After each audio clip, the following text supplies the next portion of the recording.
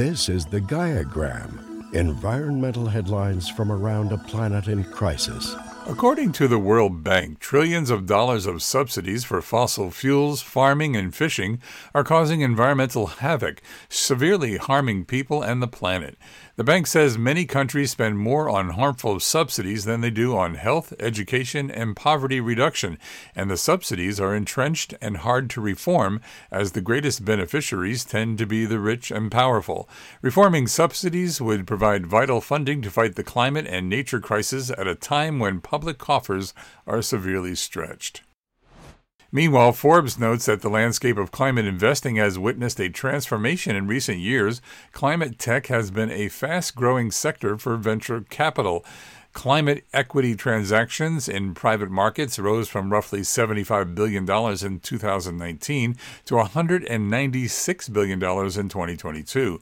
Climate investing experienced a period of growth in capital formation over the past 4 years, with more than 330 new sustainability, ESG, and impact funds launched from 2019 through 2022.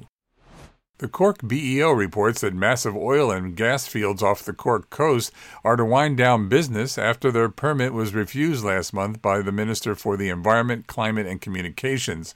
With the green energy boom that has swept Cork's coastline in recent years, there are strong arguments against developing new offshore fossil fuel reserves as the EU encourages countries to switch to renewable energies.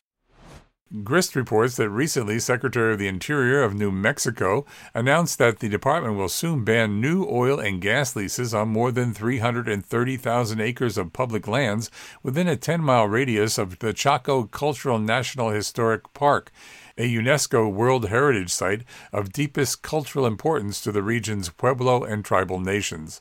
The decision by federal and state officials last week will limit where New Mexico's powerful oil and gas industry is able to drill. Climate Wells, a company from Austin, Texas, is putting a plug in old oil and gas wells.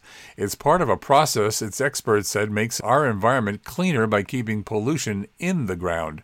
The targets are marginal oil and gas wells, wells in Latino and indigenous communities, and orphaned or abandoned wells. Orphan wells pose a threat to people and the environment across the country. The Environmental Defense Fund noted that about 9 million people in the United States live near an abandoned oil or gas well. From a story in Fast Company, Florida insurance premiums are skyrocketing. The average cost of a home insurance policy in Florida today is $6,000 a year, compared to the national average of $1,700. It's consistently rising, up 40% this year alone, which is 4 times the national increase. Florida is a risky market to begin with.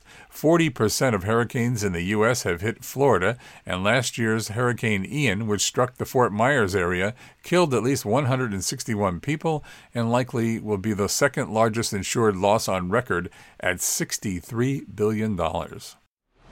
Swiss voters have approved the introduction of a global minimum tax on businesses. The vote was almost unanimous, with 80% of voters in favor. The new tax rate will be 15%, which is higher than the current average of 11%. The tax is expected to raise about $2.5 billion in Swiss francs per year in additional revenue. The climate wall, which aims to cut fossil fuel use and reach zero emissions by 2050, was also approved by voters. And CBS reports that the United Nations on Monday adopted the first ever legally binding international treaty governing the high seas, known as the Biodiversity Beyond National Jurisdiction Treaty, or the BBNJ, but widely referred to as the High Seas Treaty. The treaty imposes rules aimed at protecting the environment and heading off disputes over natural resources, shipping, and other matters in waters beyond any country's national jurisdiction. This was the GaiaGram, environmental headlines from around a planet in crisis.